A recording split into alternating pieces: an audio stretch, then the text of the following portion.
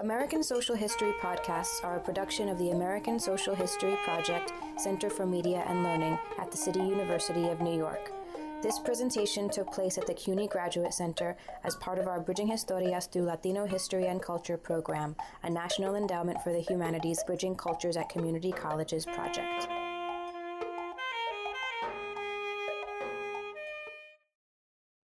Thank you very much, Lisandro. Thank you, Maria, and thank you everyone for being here and willing to do what we believe in and what we enjoy. I hear all kinds of wonderful things about the work you've been doing, and I'm very happy to be part of it. So I am reminded of the fact that when Hostos was born, there was a rainstorm, and when he died, there was another rainstorm. He was born 19th century, 1839. He died in 1903 in the Dominican Republic, born in Puerto Rico, Maya West. So sometimes the weather has a way of prompting us to do important things in life. I have been working on research, as Lisandro mentioned, 19th century Latinos in New York and Latin Americans in New York City, or New Latins, as some of them call themselves, right? I have a tremendous amount of material that I would like to share with you, but I'm not sure that this will be the occasion to share a lot of that, because actually, rather than do a schematic presentation, I'd like to go in depth and do some things that really have to do with some contemporary issues, and to be able to connect. On the one hand, so I'm changing the topic slightly to focus mostly on Hostos and Martí, and specific texts by them. The other thing that comes to mind is the passing of Madiba yesterday, Nelson Mandela, one of, I think, 20th century's most important figures in the world, finally said goodbye for a while. And his contributions to South Africa were such, as well as to the world, and his inspiration, that I'd like to dedicate this morning's session to his memory and do something that is actually very much in the same vein as he worked for in terms of racial understanding, non-racialism. So the texts that I chose today to work with are texts that have to do with race, and they have to do with women to some extent too, although these were not written in New York City. But I do have that perspective in mind. The two main figures that I'd like to discuss today are Eugenio María de Hostos, mostly known as an educator, Puerto Rican born 1839 in Maya West, of a mixed Dominican Puerto Rican heritage, actually Caribbean. His grandfather was from Cuba. His mother was Dominican, his father was Puerto Rican, and he's certainly one of the 19th century intellectuals and activists who will promote what they call an Antillean Confederation, along with Betances and Luperón, general from the Dominican Republic, and along with José Martí. So Hostos is better known as an educator, but he's not widely recognized. He's also well known as a sociologist, one of the first Latin American sociologists, but he's not widely recognized for a number of other contributions that I think are really significant to the point that they have been neglected. And we need to really bring that back. The problem with Hostos' work is that it has been translated very sparsely. And the only anthology that exists was published in the early 90s by the University of Puerto Rico and CUNY and the city of San Juan, and it was not done through commercial means. So it's out of print, and there's no future reprinting in sight. So we are working with diverse materials. I am actually translating Hostos into English, and that's one of the reasons why I'd like to share these translations with you, so that we can look at his work and examine it, promote it, analyze it, critique it. He's an extraordinary 19th century humanist, and his contributions not just to politics and literature, but also to a number of other significant areas is to be held as on a world, contemporary level. So I'm sorry that I don't have this picture. And Martí was born in 1853. His father was Valenciano from Valencia. His mother was from the islands, from the Canary Islands. So these are also marginal centers. They're not, the center of culture and power in Spain. And so you may have known a number of things about Martí. Martí really did most of his significant political career in New York City. And, of course, with travels throughout the southern part of Florida, Key West, and Tampa, and Ocala. But specifically spent almost 14 years in New York City and worked with intellectuals from New York City as well as from other points. So Martí is very much connection with intellectuals in the city, writers, people who do editors, journalists, a number of artists. And he is perhaps, because he had the option of informing himself through the media, because he was in New York City, he knew people who were influential, he wrote about them. He's probably the first modern journalist in Latin America. He actually was able to hear things that at the center when they were happening.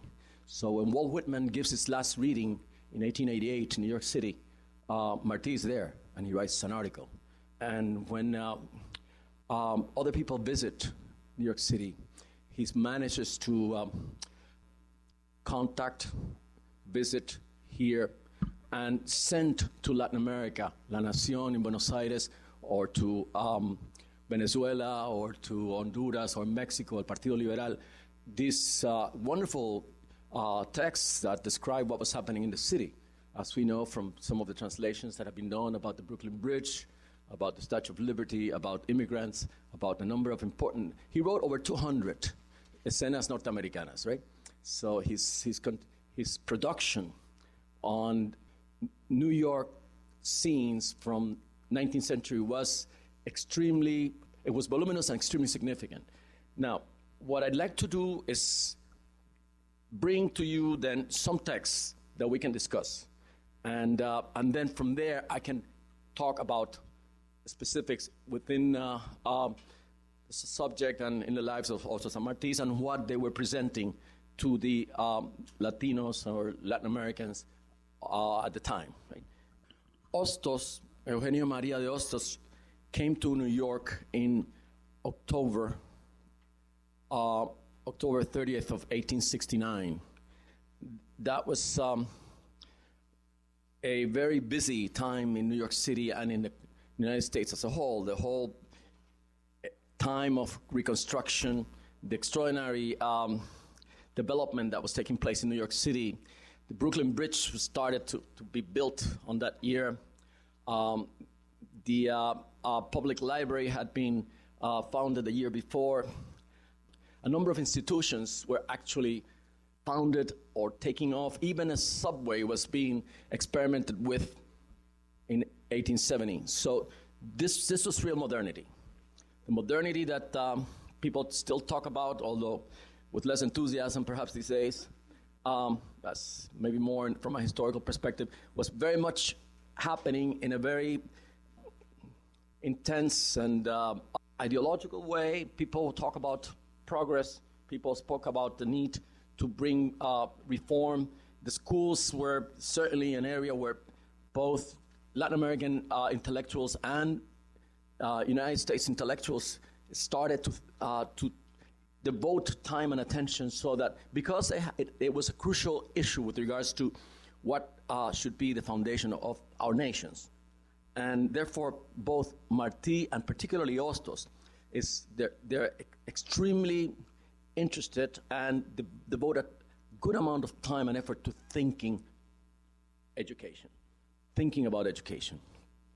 The Hostos story will bring him to New York very briefly.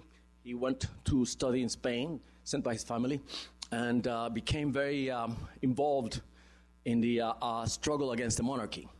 He was a Republican, was very much influenced, like Martí would be later on, by a philosophical a philosophical tradition that had made an impact in Spain, the Krausismo. Wilhelm Friedrich Krauss was a German philosopher who was not very much remembered these days, but was very well received in Spain. He had a very positive philosophy, one which proposed education and became very open to women. And there was a search or a desire to reach some kind of harmony in life. And through education, this would be a way of empowering people as well as making them relate to life in a very self-fulfilling way. So Krauss is very much in the background for both Hostos and later on Martí when he goes to Spain. Not because they necessarily studied the philosopher, although they did, but because there were several institutions in Spain, including the Universidad Central, which had important professors as well as administrators, the rector, right, the president, who was Krausista. So they start conferences every Sunday to discuss education and to discuss the role of women. And so against that backdrop, and against the backdrop of Freemasons, which is another big institution in the 19th century and earlier, since the French Revolution, having a very decided impact on politics. They both were Masons, Martí and Hostos. Martí was not confirmed until a few years ago, but he's now known to have been a Mason. And there were a number of places where they participated with the Masons. The Masons were generally very interested in change, opposed to monarchy, opposed to any kind of control, with the intent of developing spiritually. So you had different stages of development, but human being as centrally and fundamentally able to go through a period and of stages of perfectionism, right? Women were not allowed, but that wasn't just with Freemasonry, right? That was with a good number of other institutions. In any case, I think women are now allowed, by the way, to be Masons. This is relatively new for the last couple of years. Hostos comes to New York disenchanted with the September Revolution, 1868 in Spain. He became a liberal, a radical within the Liberal Party, anti-monarchical, and he was able to propose to some of the leadership that the Spanish should really be treating the Antillas, right? Puerto Rico, Dominican Republic also, but was not under Spain's rule at that time, but Cuba, for sure, with a more autonomous set of rules that would allow Cuba and Puerto Rico to set their own fiscal priorities and be able to develop in ways that the Spanish monarchy and Catholicism had not allowed because of central control. Also, when the revolution in Spain comes to power in 1868, September 1868, he's hoping that there will be changes and that there will be a different policy towards the colonies. That doesn't quite happen. It's a time when the Cubans are embarked in a war for independence. Céspedes and Francisco Vicente Aguilera and the Oriente uprising in October the 10th, 1868, and a similar kind of uprising that was not as successful and did not last very much, but in Puerto Rico on September 23rd in Lares. But the reasons were quite similar. These were revolts against centralism and against excessive taxes and against second-hand citizenship, if you will, lack of recognition of power, including in political terms. And so Hostos flees Spain at age 30 to come to New York City, where he was incorrectly informed that there would be an expedition leaving for Puerto Rico. to take up arms against Spain. There was no expedition leaving, and he actually stayed during that first sojourn about 1 year. And from New York, he's going to be looking at both the United States and Latin America, but in a very curious dynamics with a Cuban patriotic junta, which was largely controlled by pro-annexationists, or Cubans that were favoring annexation to the United States. And he's very much against all of that. It's a nationalist. He becomes very much in favor of Puerto Rico being independent, of Cuba being independent, and the 3 or 4 Caribbean nations coming together in a confederation. So what I'd like to do then, I'd like to share with you then the text that has to do with the Hostos's exposure to Native Americans in the United States, and then what he did with it later on when he traveled to Chile. He kept a very interesting diary, a journal.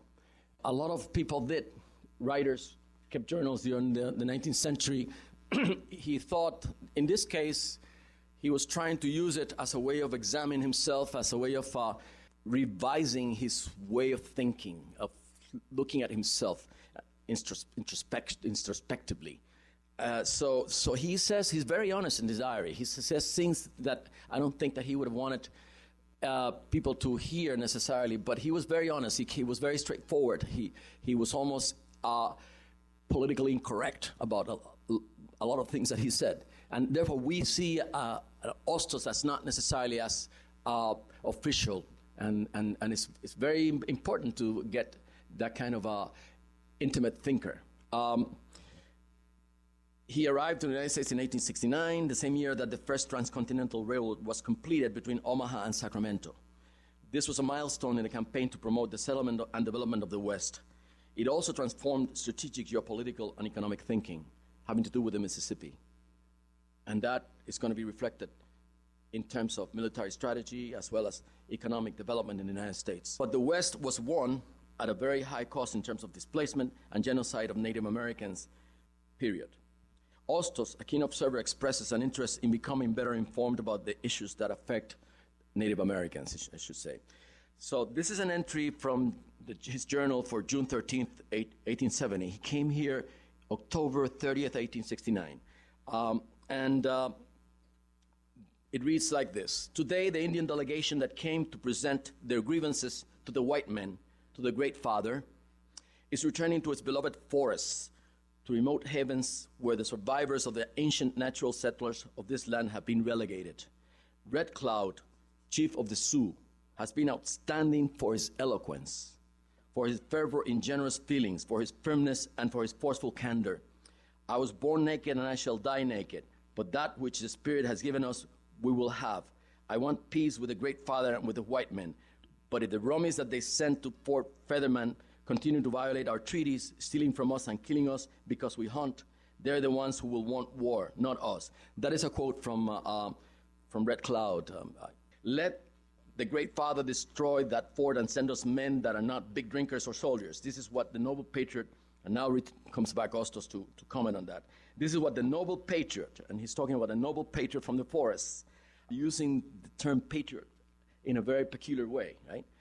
Interesting way. This is what the noble patriot of the forest has said in his 2 meetings with the president and in his 3 or 4 meetings with the Secretary of Indian Affairs, Cox. How much stronger and how more humane, healthier and more productive would be the power of this country if instead of rejecting that noble race, it would attract it by means of miscegenation and by means of civilization. So we have here an interesting component. He's not just talking about civilizing the Indians, but he's saying, let's make children together. And there is a bit of a difference with regards to, in other words, it's not just teaching the barbarians, it's becoming one with them. And that's an interesting point. But no one is bringing this issue to that level of consideration, says Hostos. The Creeks and other neighboring tribes have congregated in the surroundings of Canada to send a message to the President and to Congress expressing the grievances of the Indian peoples and the means to establish more humane relations. may justice make possible the consequences of freedom.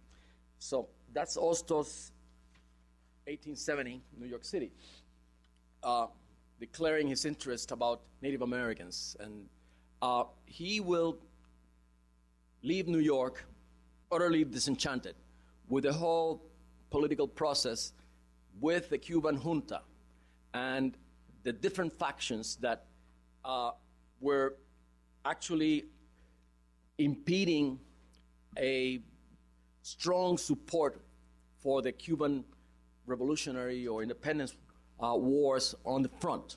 And the people who were fighting later on, the military will complain that the civilians were actually one of the reasons why we lost this war. I'm talking about the 10-year war, 1868 to 1878.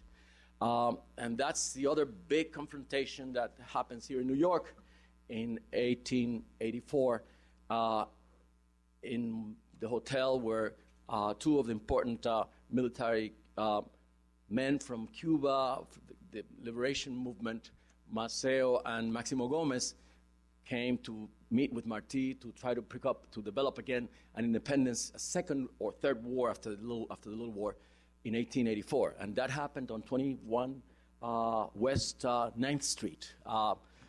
And so Martí is then very much involved with the whole discussion of whether the government should be civilian or it should be military.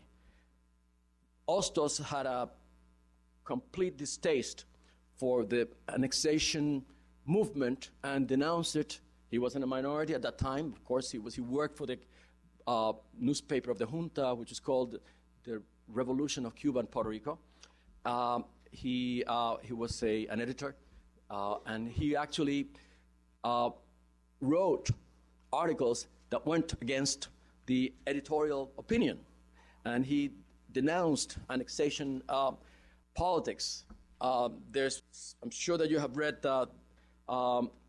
Lisandro's article on sugar and revolution, the whole dynamics of the slave production that came to New York.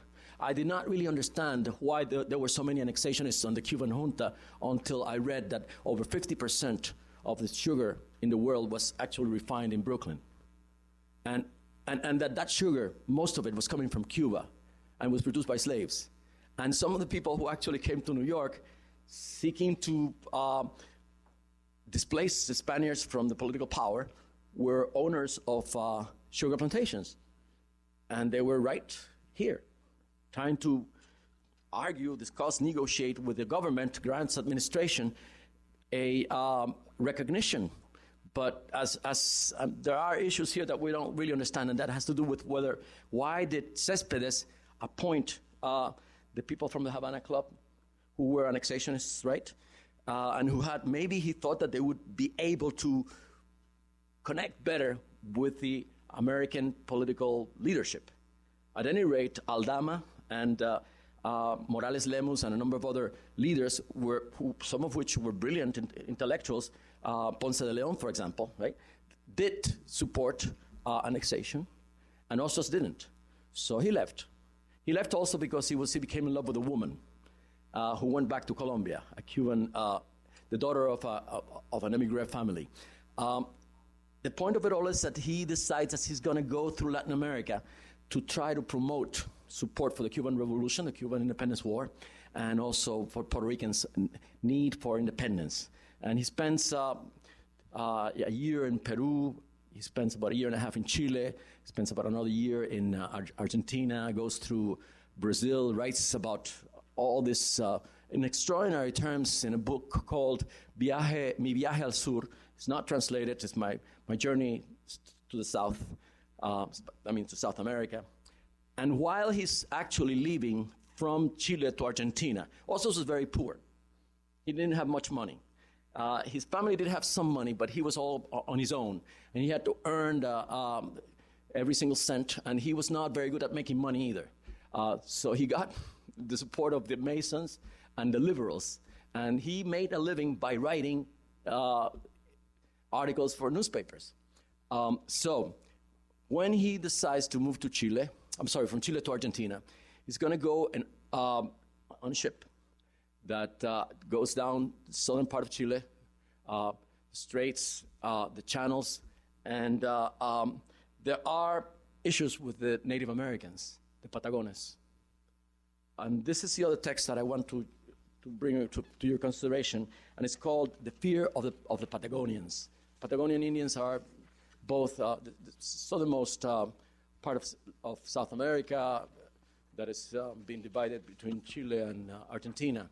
And the Patagonians were feeling the encroachment of the so-called civilization. So I want you to please look at that, and I'll make some remarks, and then I will be able to perhaps bring in Martí for a couple of points. In this text, you're gonna see that Hostos is actually talking. It's almost a romantic setup that you could almost make out of it an attempt to write a story that wasn't really where no action takes place. Wasn't really a complete narrative, because it becomes an essay. So it starts almost with a romantic setup. You know, it's becoming dark, and the whole situation is very threatening, very menacing, because the Patagonians have been attacking British ships. And the passengers who were English and Chilean and from other countries know this. But the previous attack, they actually went for a ship that had guns and was able to defend itself. The ship that they're traveling in doesn't have any guns, therefore it's relatively unprotected. And people are very upset and very afraid, therefore the fear of the Patagonians, right? But Hostos confesses that he's actually having a great degree of satisfaction, because he is seeing how Europeans or white descendants of Europeans are afraid when they're unprotected for exactly what its civilization has done to Native Americans. Moreover, he then discusses the whole situation of what the West has done, either through expeditions of conquest or through scientific expeditions anywhere where there have been native peoples. And he's very, very dramatic. He says they have left a trail of blood. And moreover, he will talk about the Patagonians' ability to defend themselves, and how they are very smart, because they actually are able to use intellectually the means that they have at hand, which means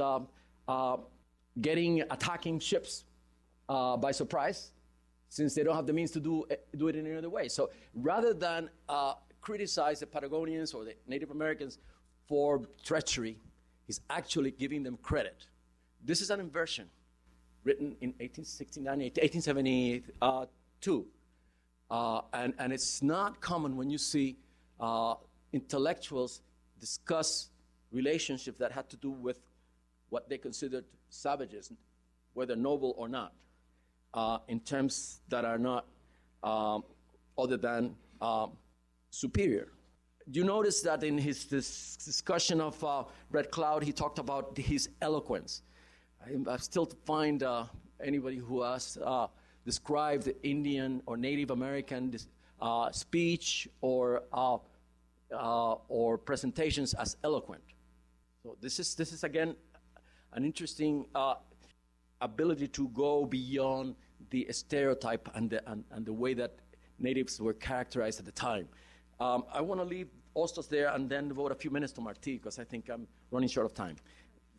You have I included there for your perusal a number of excerpts about his speeches and his writings on women, because he will go on to Chile at a time when the liberals are in power, and will meet some very powerful intellectuals, Lastarria, as well as late 19th century Chilean scholars.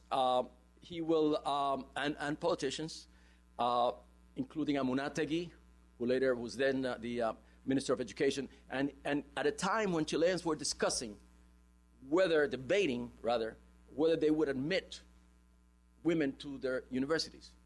And he is actually proposing in 2 lectures the scientific education of women. That was happening in England to some extent. That was happening in this country to some extent. It wasn't really happening yet in Latin America. And it was a very intense and very important debate, national debate for the Chileans, right?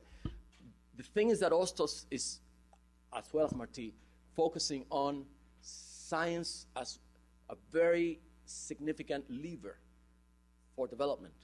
And he will actually believe that, there's a morality that comes out of nature. And therefore, morality has to be redefined in terms of natural world rather than mores that have to do with conventions or social practices or so on. Inherited social practices, that is. So Martí, as you well know, is trying to put together a revolutionary movement that will get rid of the Spanish colonialism in Cuba, but there is a quite significant and very elaborate set of relationships with a number of intellectuals and activists from the Caribbean. So it wasn't just the Cubans who were fighting for independence. There were also Puerto Ricans and at one point the Haitians and Dominicans who were threatened with annexation by the Grant administration. The Dominicans, of course, fought it against Buenaventura Báez.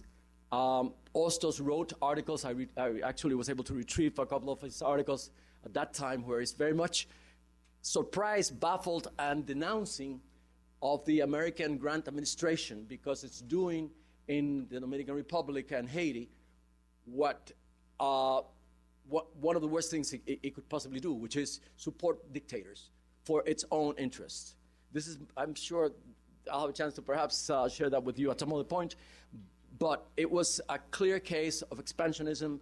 It was a clear case where you had a dictator who was terrorizing his own people and who seemed to be interested in staying in power by getting support, military and other kinds of, especially money, from the United States. Now, there are some reasons why that happened. This took about 2 years in Congress, and there was a big hero involved here besides Luperón and Cabral, who led the resistance in the Dominican Republic. In this country, a guy named Charles Sumner from Boston, senator, important, radical Republican, friend of Lincoln, opposed to anything that had to do with slavery. And so he was then the director of the Foreign Relations Committee. And what the United States Navy got involved supporting Buenaventura Báez, and this was brought up in the Senate hearings. You are violating the Constitution. It almost reminds us of what we saw 100 years later in Vietnam. You're violating the Constitution, says Charles Sumner. This is the Powers Act. But there are other reasons why we may not want to be, involved with the Dominican Republic, and that is they have a black republic that's starting to come to life. Why should we repress or annex or take away their independence? It was a significant issue at the time, and Hostos played a role, but many other people did as well in opposing it. Martí, on the other hand, tries to organize this movement from New York and from Key West and from all the other colonies of Cubans in the United States and Mexico and Jamaica, Venezuela. And he traveled to that end. He was able to bring people together. Not only was he able to represent the interests of those who actually thought that they would do better commercially if Cuba became an independent country, but he got a tremendous amount of support from the tobacco workers. And that was something that didn't happen necessarily as a way of, in mechanical terms. He actually worked with tobacco workers to earn their trust. He did the same thing with blacks and colored people. So he, along with Rafael Serra, founded La Liga de Instrucción in 1889, which is a night school for blacks, for black, Cuban and Puerto Rican blacks. And there were a number of teachers that after, in the after hours, in the night time, they would actually teach uneducated blacks. They met on 3rd Street, close to, I guess, where is now Bleecker Street.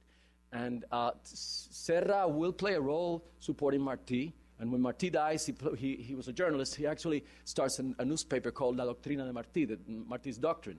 Martí's essay on race is fundamental, because even though I think we can have several readings of that, and you have the text in front of you, that text actually reflects the need for unity in Cuba, right? But it's also coming from a humanist perspective that has gone beyond race as a category to describe human beings. It's proposing, it's actually denouncing race as a way of dividing humans. And this is interesting because I think both also San Martí reach similar positions by different routes, but Martí is, number one, trying to avoid what obviously could already be seen, that there's a racial war. And in the essay, he says twice, there won't be a racial war in Cuba because Cubans will be able to go beyond race.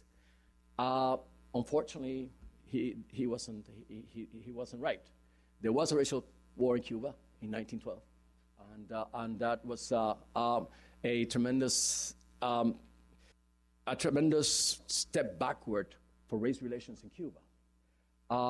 But in his essay, Martí is trying to do two things. This appeared in Patria, which was the newspaper he published in New York City. This newspaper was actually came out weekly or so, and the editor, the printer, I should say, was a Puerto Rican mulatto from Ponce. His name was Sotero Figueroa, and you can see that there are people from different countries, different islands, different races, including North Americans, supporting Martí. The idea is to create that kind of a coalition. The idea is also to go beyond race.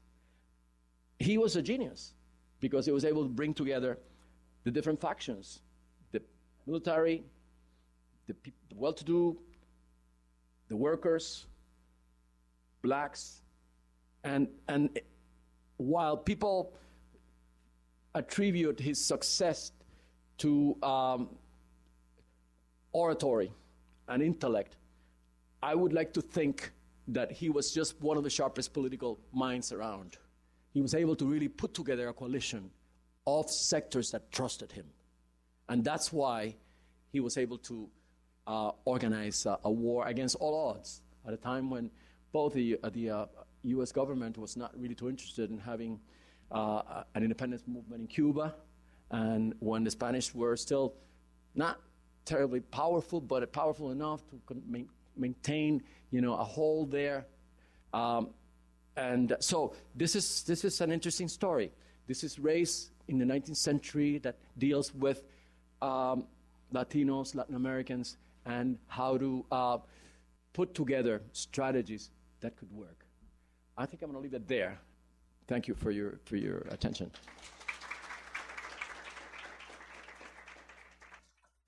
I think the process that Orlando is describing here, which is important, I think, in looking at the 19th century, is that all this activity by Martí, by Hostos, and those that even came before them, in many ways, was the fact that New York is really the principal stage, I would say, for a great deal of nation building.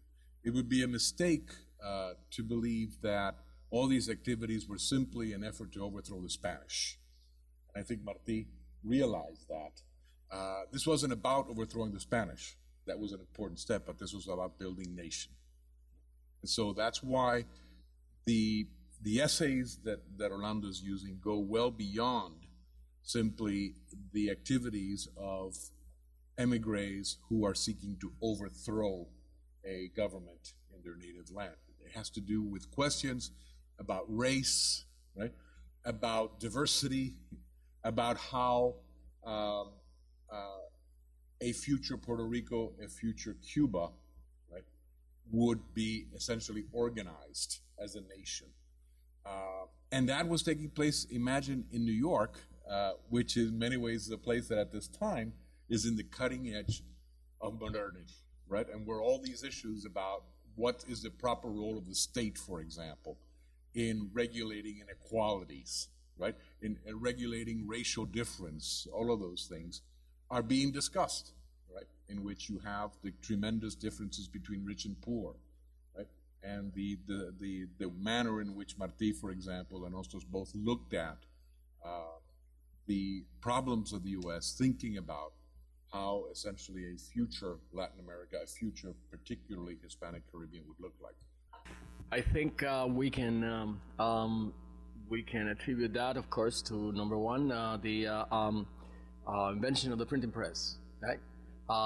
But beyond, I'd like to just make a quick homage to the Cubans and Puerto Ricans to a lesser extent. You have to remember that Puerto Rico was always a poor island, contrary to its name, or it was really a military spot where they actually were able to dock the big naval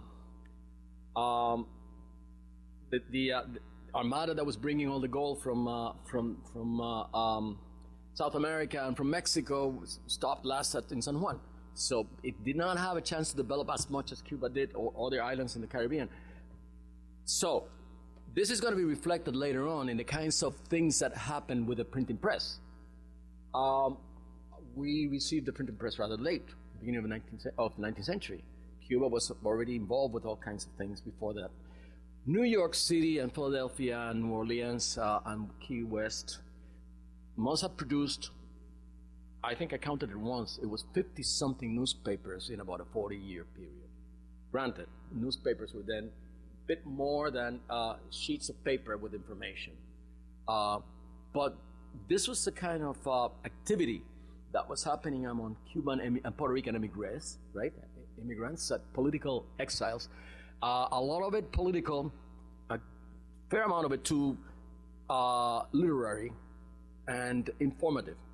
And towards the 1870s, there were a couple of very interesting magazines that had illustrations, rather sophisticated illustrations. New York City became the center also to send publications to Latin America. This is the story of Apple House. Apple House had an extraordinary story with regards to development of the press, of the book industry in this country. Daniel Apple from Boston came to live in New York and developed this extraordinary publishing house. And then, of course, both Hostos and Martí, as well as many of the exiles, worked with Apple as translators or as editors. And Apple started to get into the business of publishing cartillas, textbooks that would be used in the sciences and that would be used in the history, a number of, and these exiles, many of which were very accomplished intellectuals and translators, were involved in that work. So intellectual activity in New York City and in the Cuban exile communities was extraordinary. They published these newspapers that got smuggled. They had support from often, the British or the Americans, and they were able to get, newspapers in the ships and distribute them throughout. Sometimes some politicians in some of these countries, like Luperón, or would be supportive and play a role in helping to disseminate. Sometimes you would have countries like Chile or Argentina that had a very dynamic intellectual, or Mexico, right? A very dynamic intellectual development already, and would be eager to print or to disseminate publications that came from this country. So I think, even though I have not studied it, I am very much aware that there's a tremendous amount of power that goes on there with regards to dissemination of information.